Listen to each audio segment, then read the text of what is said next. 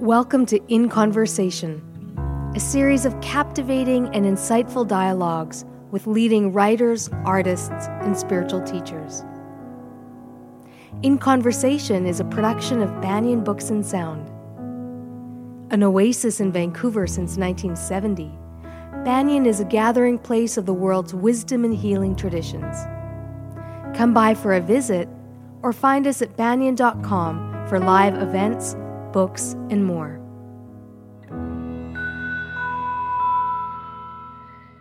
This is In Conversation, the video podcast of Banyan Books and Sound. I'm your host, Farah Nasralli, and today I'm in conversation with Karina Stone, the wife of Michael Stone, and Aaron Robinson, the editor of his book, The World Comes to You. Michael Stone was an internationally recognized yoga and Buddhist teacher, author, and host of Awake in the World podcast. His sudden and tragic death at the age of 42 was a shock to the yoga community and to the community that he helped build. And it's such an honor for me to be here with Karina and Aaron to speak about the legacy of his teachings and what it meant personally, what it means to work on the book and share and keep his teachings alive. Thank you for being here. Thank you for having us. I want to start off by asking you, I've never attended personally the retreats or seminars or workshops of Michael Stone, but when I read the book, I really felt there was a very real presence, and I could feel something that was very alive that came through the choice of words and the cadence and rhythm. What was it like to work on the book? Well, for me, it was really two experiences I started working on the book when he was alive, and it was actually a few months before his death. And that was, what he asked me to do was take transcripts of some of his talks of ones that he had decided he really wanted to turn into a book, and asked me if I would work with these and edit them and help him make the book that it became. So there was that part where we were working back and forth, and we had this beautiful relationship in terms of editing that we'd had for many years.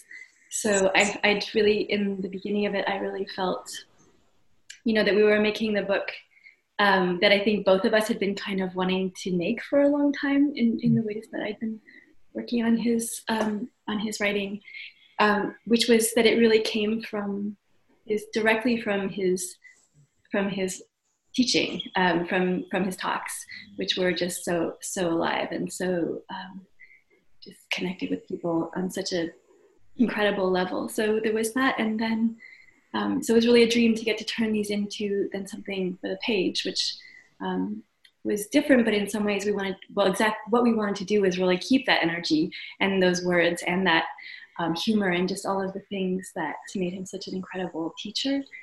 And then there was the experience of working on it after he couldn't answer my questions about things or rewrite things, so that was a whole other experience that was also very rich and very incredible and very connected to him and connected to Karina, and we really worked on it together after his death.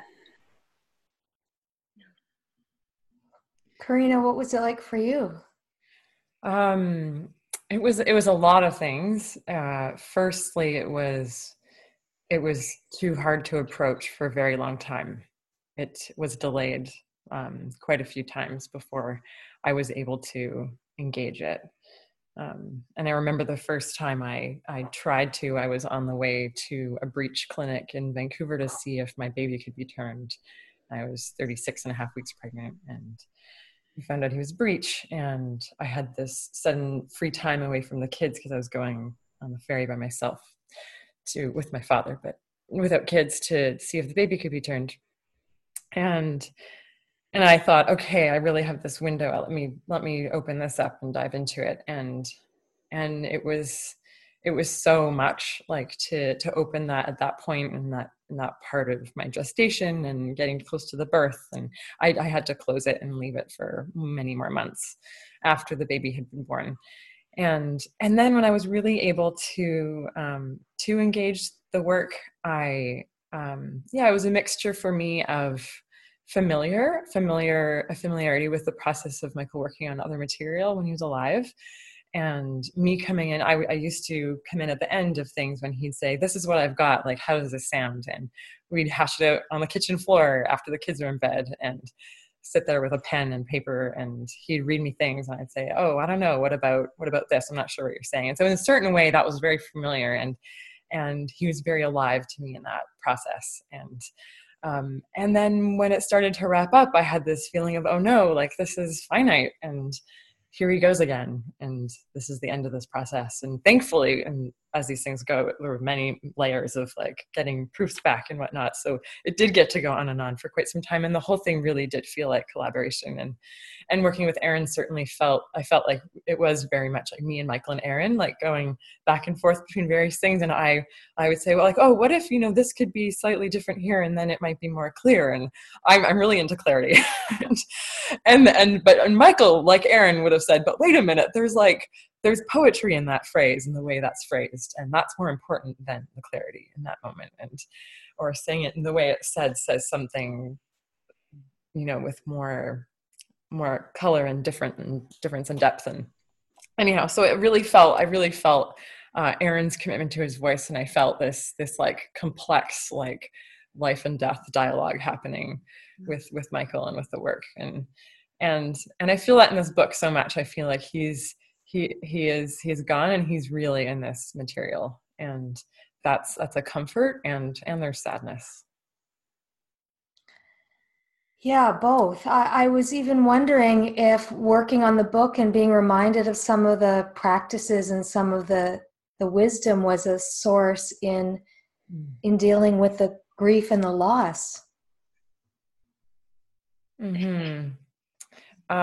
For me, I feel like this book comes from his life. And I think when you read it, you feel him, you feel his candidness, and you catch glimpses of his mental health and his candidness with that. For me, what resonates with me in the book is also what supports me in my grieving process and losing him. And I don't feel like I'm learning it for the first time in the book, because the book comes from Michael, and Michael comes from relationship and our family, and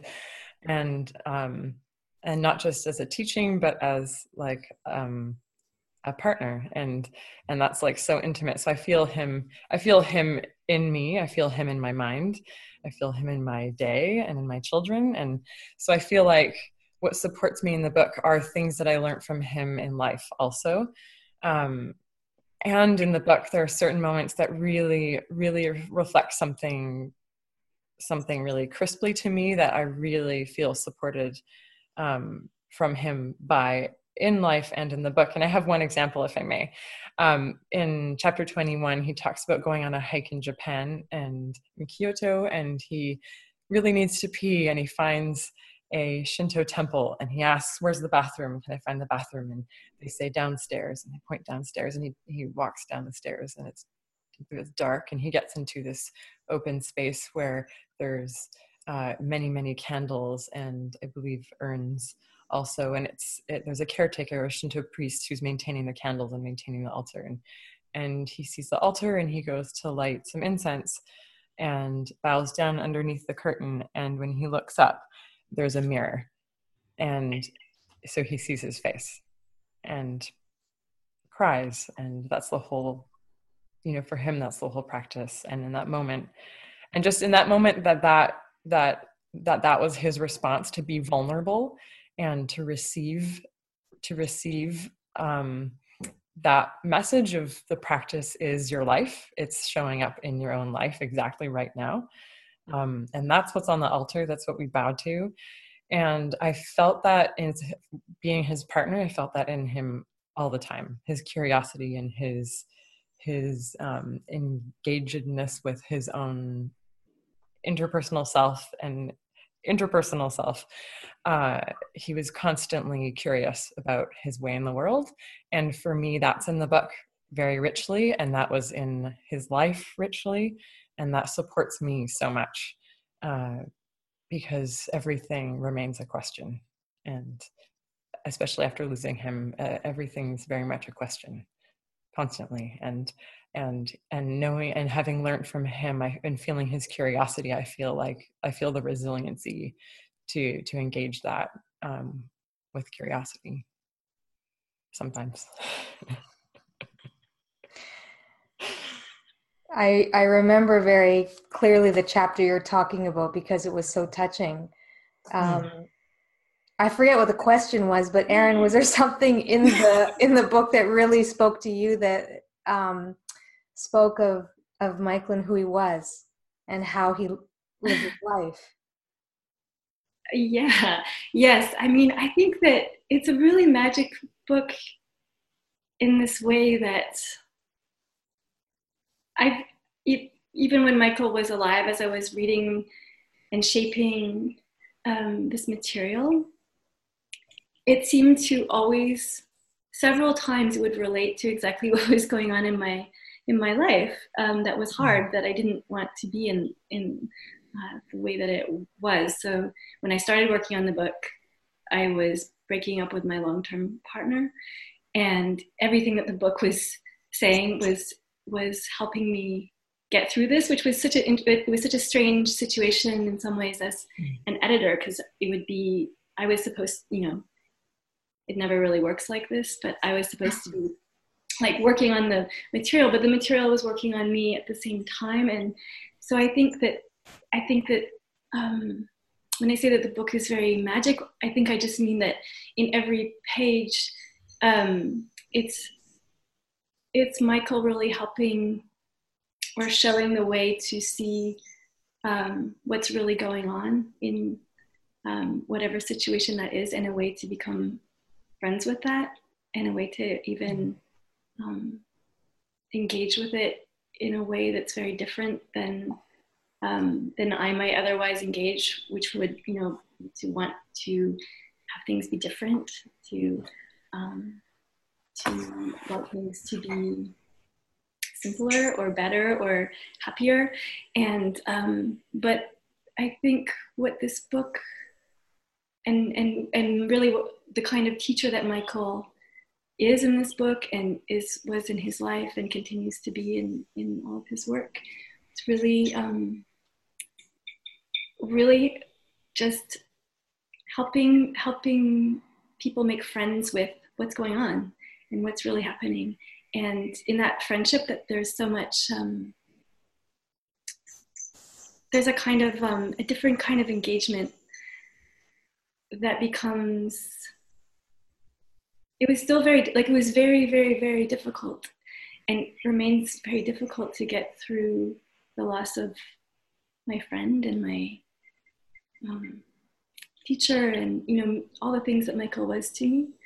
But I think there is a way that the material in this book, in this very kind of meta way, was also helping me to be with his death in a very different way than I might otherwise. And he did that in his life too. And he really, all of the time that I knew Michael, he was giving me language for death and for hard things, and for experience and for reality. And so, sorry, that's a very long answer now. But, yes, I think that this book gave me a lot of tools for dealing with his death and so many other things. And that's one of his real gifts.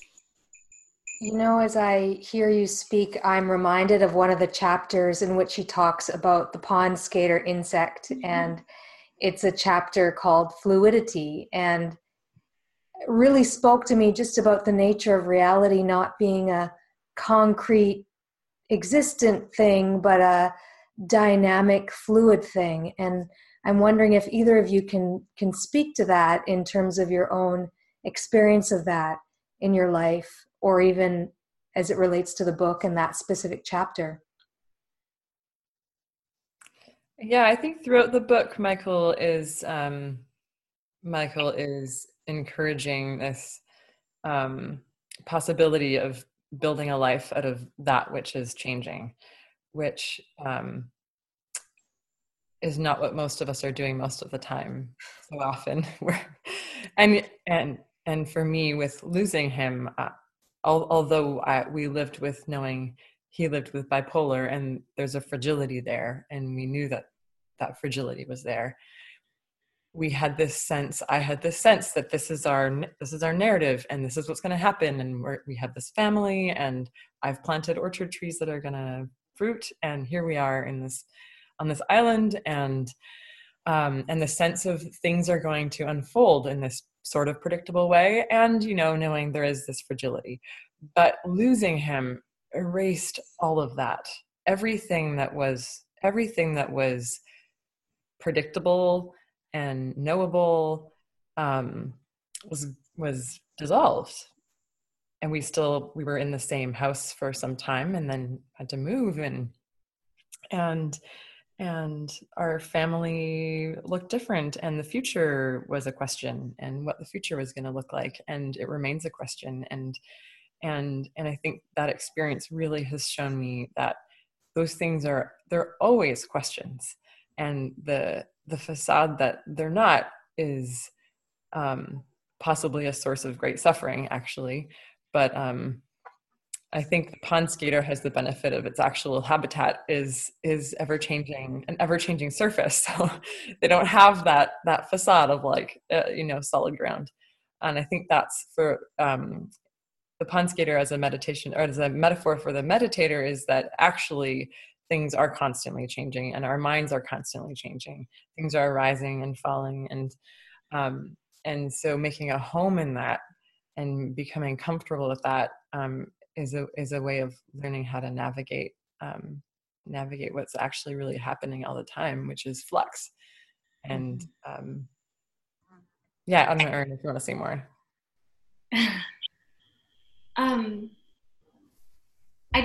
I think I just love this kind of mascot or metaphor for the idea of groundless ground, that especially because it's such a Michael metaphor, it's so funny in a way, like this long-legged insect that sort of magically, but also through physics, can walk on water, and that's how it lives, and it senses all kinds of things through the vibrations on the water, and it really is just, I think, a very helpful metaphor that's also very real in the world. How else one could be in relation to change and the fact that things aren't solid, and keep living in that.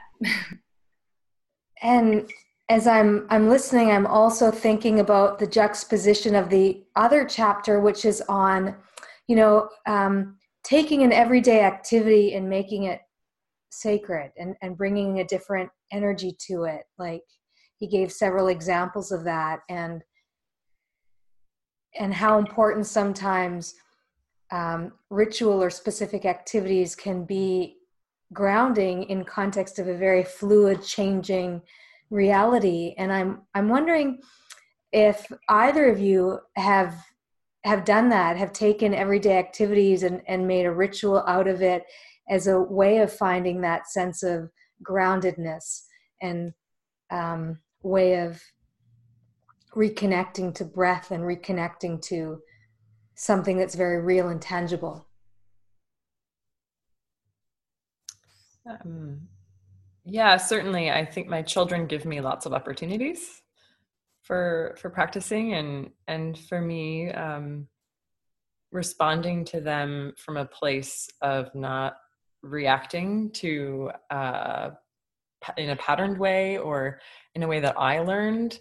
That's like the most meaningful site of practice for me, is that gap between something happening with a child of mine and my ability to respond, and to respond in a way that's responding to what's happening underneath what appears to be happening. And so taking a moment for that. that's my greatest sight. And I just got baby goats. I got 2 baby goats and 1 5-year-old goat who's fully in milk. So I'm nursing her, I'm milking her every night. And it's like blowing my mind how meditative it is, like such a wonderful practice that the first night I did it, I was actually out there in the dark and milking her into this pail in the dark. It took an hour and I had no idea what I was doing. I had an idea what I was doing, but really I was a novice, and just feeling her udder and the milk filling up. And it's all like body, mind, you like so in sync and in sync with Fawn, the 5-year-old doe. And that's like a wonderful practice that I'm doing every night right now. But I would recommend that. I have a morning practice that I've been doing for the past few months. I tend to change mine, but I've been doing this one where like I get up really early, which is not my natural state at all. And and I used to like put on the kettle and then go back to bed and like reset the alarm and get up on the kettle. Well, and it was just this very kind of painful, horrible process of waking up. But what I've been doing for the last few months that has really kind of changed my entire day is I put on the kettle and then I just look out the window and really try to like really see what's out the window, which is the same window every day, it's the same tree, and just breathe and look out the window. And it's so simple, and I just do that while the kettle is boiling, and it literally just opens up time. It's like exactly the time I just want to go back to sleep, and where like 5 minutes happens in like 1 second, and I'm like, oh God, I have to get up. But really just like, it's just like opening up the moments of the time it takes the kettle to boil, and it changes my day, like almost more than doing sitting meditation for me right now. It's just really seeing, and I started to notice all the birds who are around, and the fact that they always seem to be flying only to the right, and and the tree, just as it was like changing every day, because I'm in Montreal and it was dead looking at the beginning of this practice, and now it's in just total full leaf. And so that's been mine lately.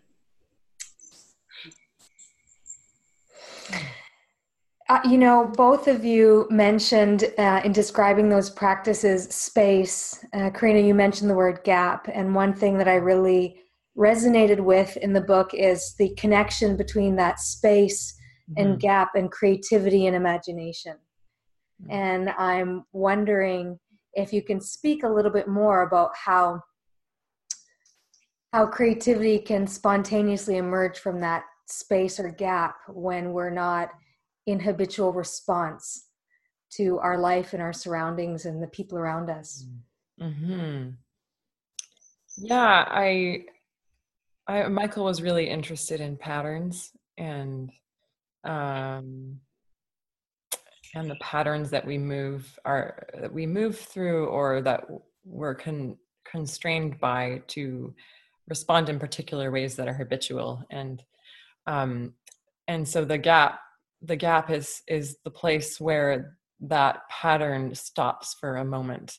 And in Buddhist meditation, when you move through the Noble Truths, it's where you stay with something, and there's a stopping, and in that gap something new can happen, but ultimately that's where there's space, and the space can be calm, and there can be contentment there, and there can be a creative response. For me, that happens with my kids. That's my greatest goal, is that happens with my children. Since Michael died, that a massive rupture happened, and that's also a gap. And for me, what that means to me now is I feel like I'm creatively re-engaging myself. Like, who am I now, and how am I changed, and what do I need? What do I want? What are my desires? And so and in a strange way, like it's a gift, you know. There's a gift there in being able to really reflect on who I am now. And I'm not sure that I'd be engaging it this fully if he hadn't died.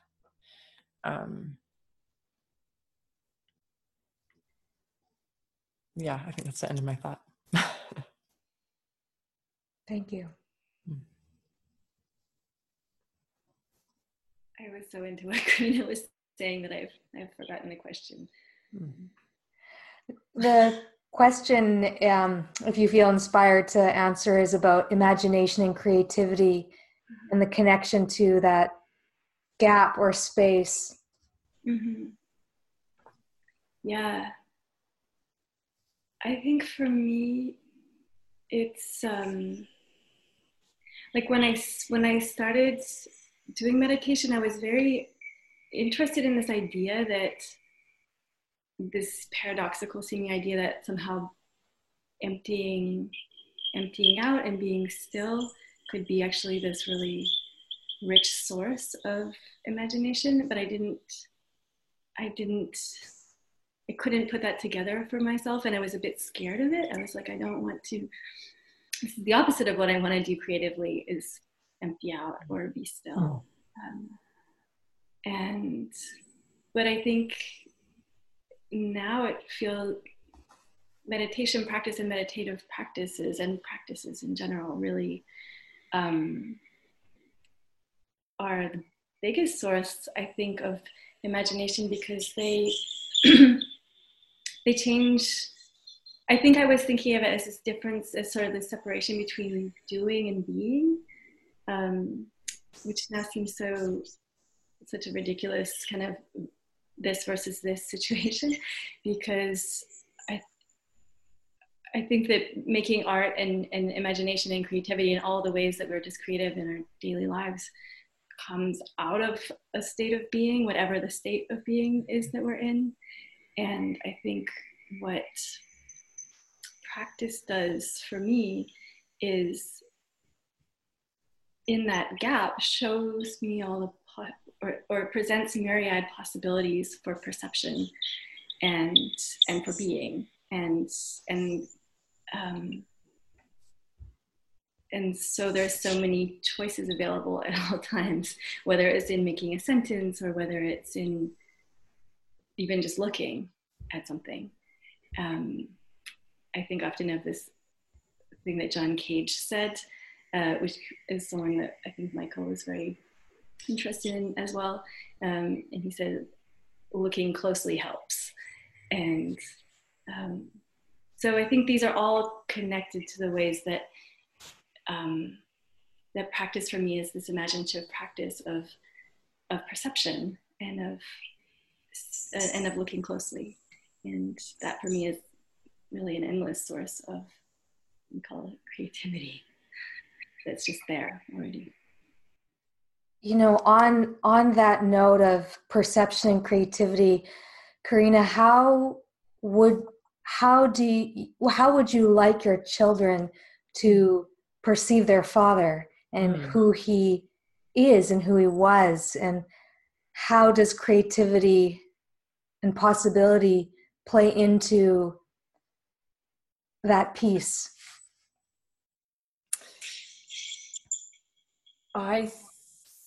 Yeah, that's something I think about a lot. How do I want them? I want them to know him the most intimately that they can, and that's going to be a challenge, I think. And I feel like we have this time when our kids are little, where they aren't exposed to all of his work. You know, they are exposed to his family stories and his photos and all of our memories and our little pilgrimages to favorite spots. And to me, that's like, he's in that in such an important way, and just his way of being in the world and his humor and his commitment to what's most important to them. Like, I want them to feel that. the most. And I have a bit of a fear, like, oh my gosh, the most material that's out there, it overwhelms our family album, all of his talks and written works and audio material. It's far more than we have collected in our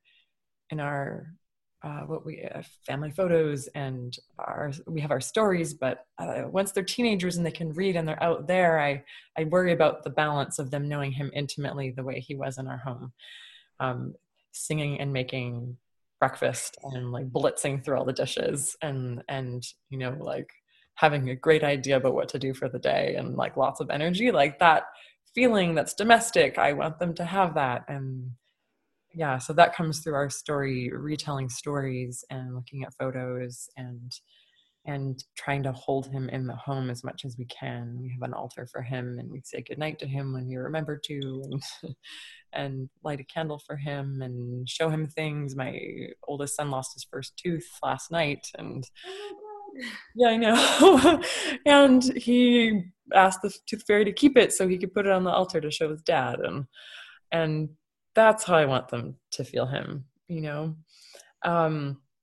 and I really imagine that he's going to be a spiritual father for them in so many ways, and through his formal teaching also. And at some point, they're really going to want to engage that, and I look forward to that. In terms of creatively imagining him, I guess that's where I worry too. It's like I want him to be himself with them, and I hope that somehow how they creatively imagine him matches that, at least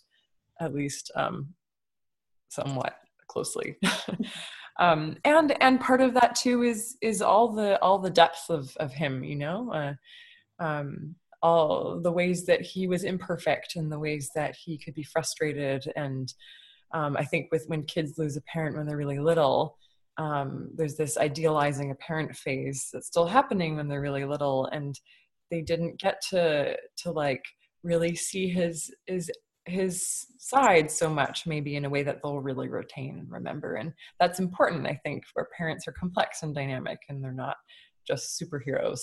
So yeah, I guess I hope that we can hold him in the home in a way where he's dynamic. Yeah.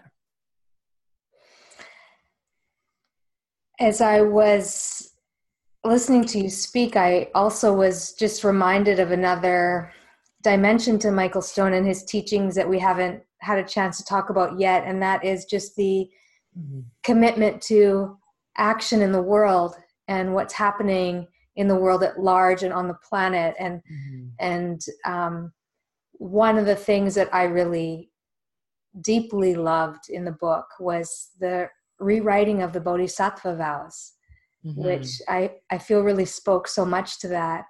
I'm wondering if you can either speak on that dimension of Michael or even share that process, or even read the vows with us. Yes, I can. I have them in front of me here. So the story what we're talking about, there's a chapter in the book that talks about Bernie Glassman, and how Bernie Glassman, who a great Zen teacher, American Zen teacher, made his practice bearing witness to suffering, and in his context in New York, he, perceiving the homelessness and social struggles in the city, he created a foundation, the Greystone Foundation, that founded a bakery where they employed homeless people. And it's a longer story and I can't tell it perfectly, but ultimately they became very successful and have, I believe, possibly a still continuing contract with Ben and Jerry's, where they are creating brownies for many of their recipes, but they're employing homeless people and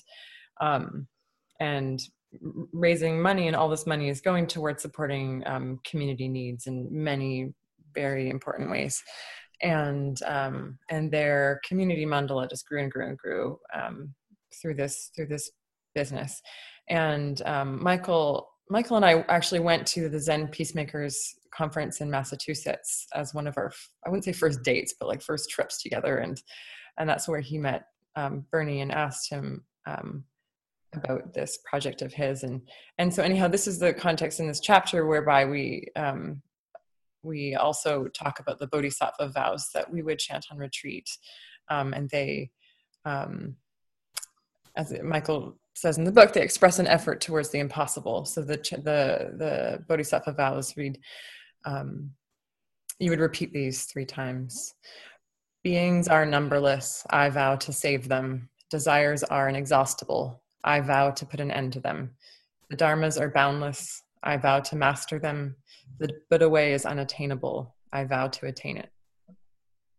And Bernie's advice to Michael was to choose battles that are small enough to win but big enough to matter. And so over time, and it was partly through Michael and I talking about what's really, what do we really need now? We live in this time where we hear nonstop about climate change, like we're beyond, these social issues and so many impossible things, and all the impossibility of so many of these social issues are possibly paralyzing, and these vows that are an effort towards the unattainable are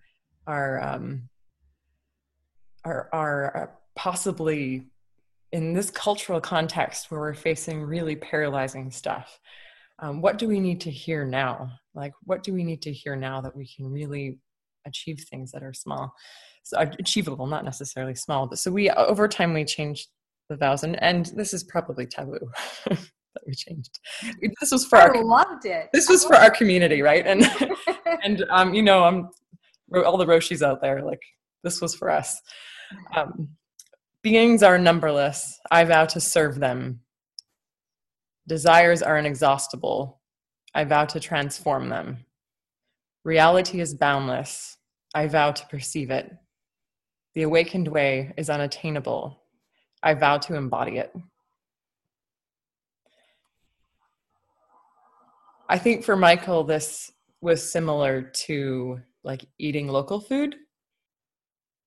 Like, what can you do? Like, what can you really do that's like possible and within grasp of your life and impactful? And yes, like, even reaching towards the impossible is so important, and we need that. And like, what can we do, and what can we do now, and how can we respond now? And for Michael, that's what those vows were reflecting. I believe. He's not here to interject and say, well, actually I was, I think that's as much as I'll say about that. But Erin, I wonder if you want to follow up. No, that was great. Yeah. So I'm wondering, just in terms of looking at the book as a whole, what is your personal hope for this book and for his legacy and for the impact of the book and even beyond?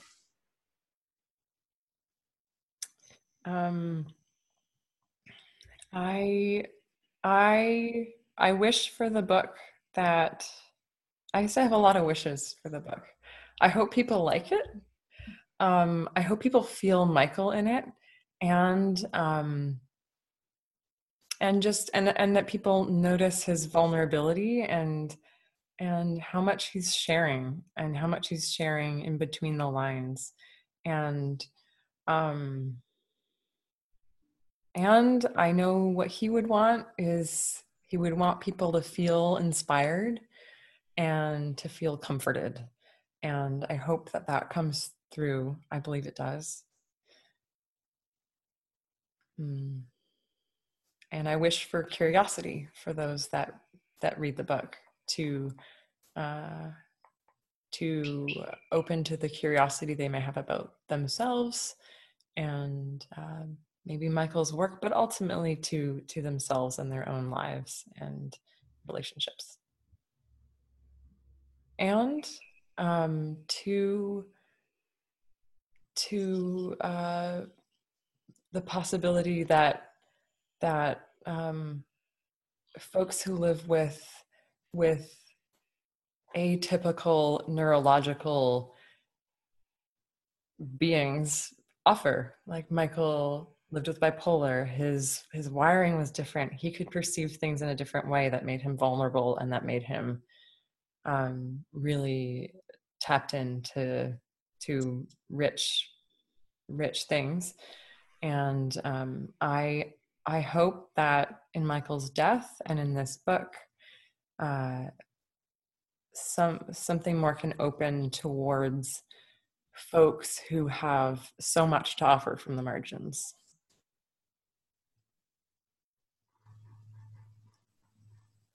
Mm-hmm. Yeah. Yeah, and I will just add that I really hope that this book can be a companion for people in a really practical way. Where I think it offers real practical help and poetic help and imaginative possibilities. And I really hope that people can, my hope for the book is that people can truly take up the invitations that are all through this book, or other ways to engage with what's going on personally, what's going on in their relationships, what's going on politically and environmentally in the world. I think in this book is divided into 3 sections: notes on practice, notes on love, and notes on social action. And so it's really deliberate that all of this whole, what seems like a spectrum of subject matter is really deeply connected in all of Michael's work, and it's full of invitations. But as Karina said, there's a lot between the lines too, and it is a very poetic book in that there's a lot for you to do as the reader, and that's intentional, so that what emerges is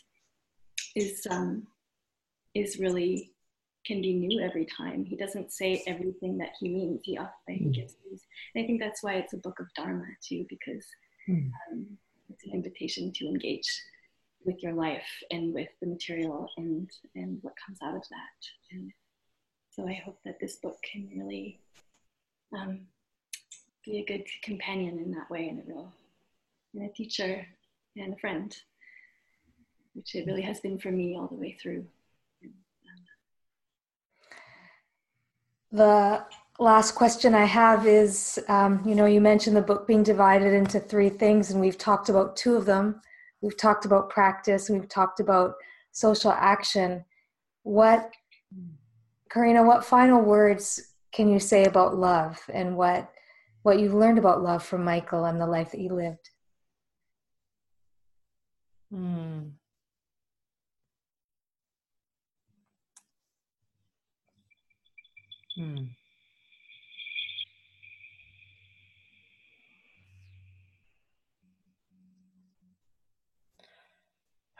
From what I learned from Michael,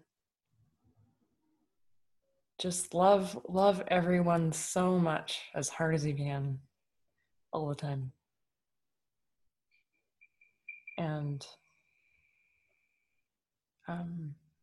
I think that's in those chapters too. And what's underneath the love part really, again, is impermanence. And I think Michael really felt impermanence in his life.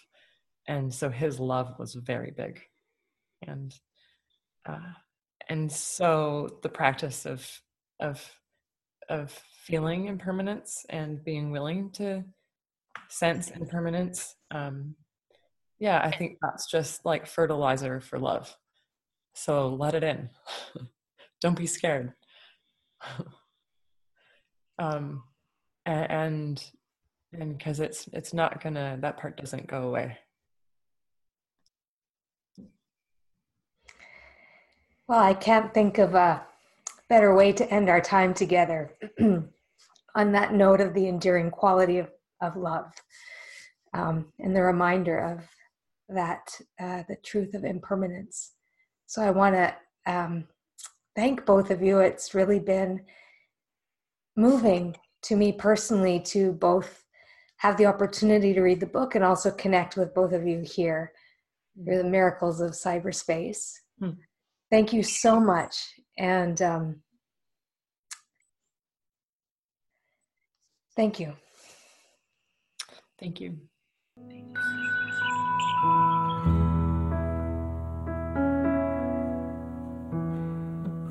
You've been listening to In Conversation, a podcast of Banyan Books and Sound, Canada's spiritual and healing resource since 1970.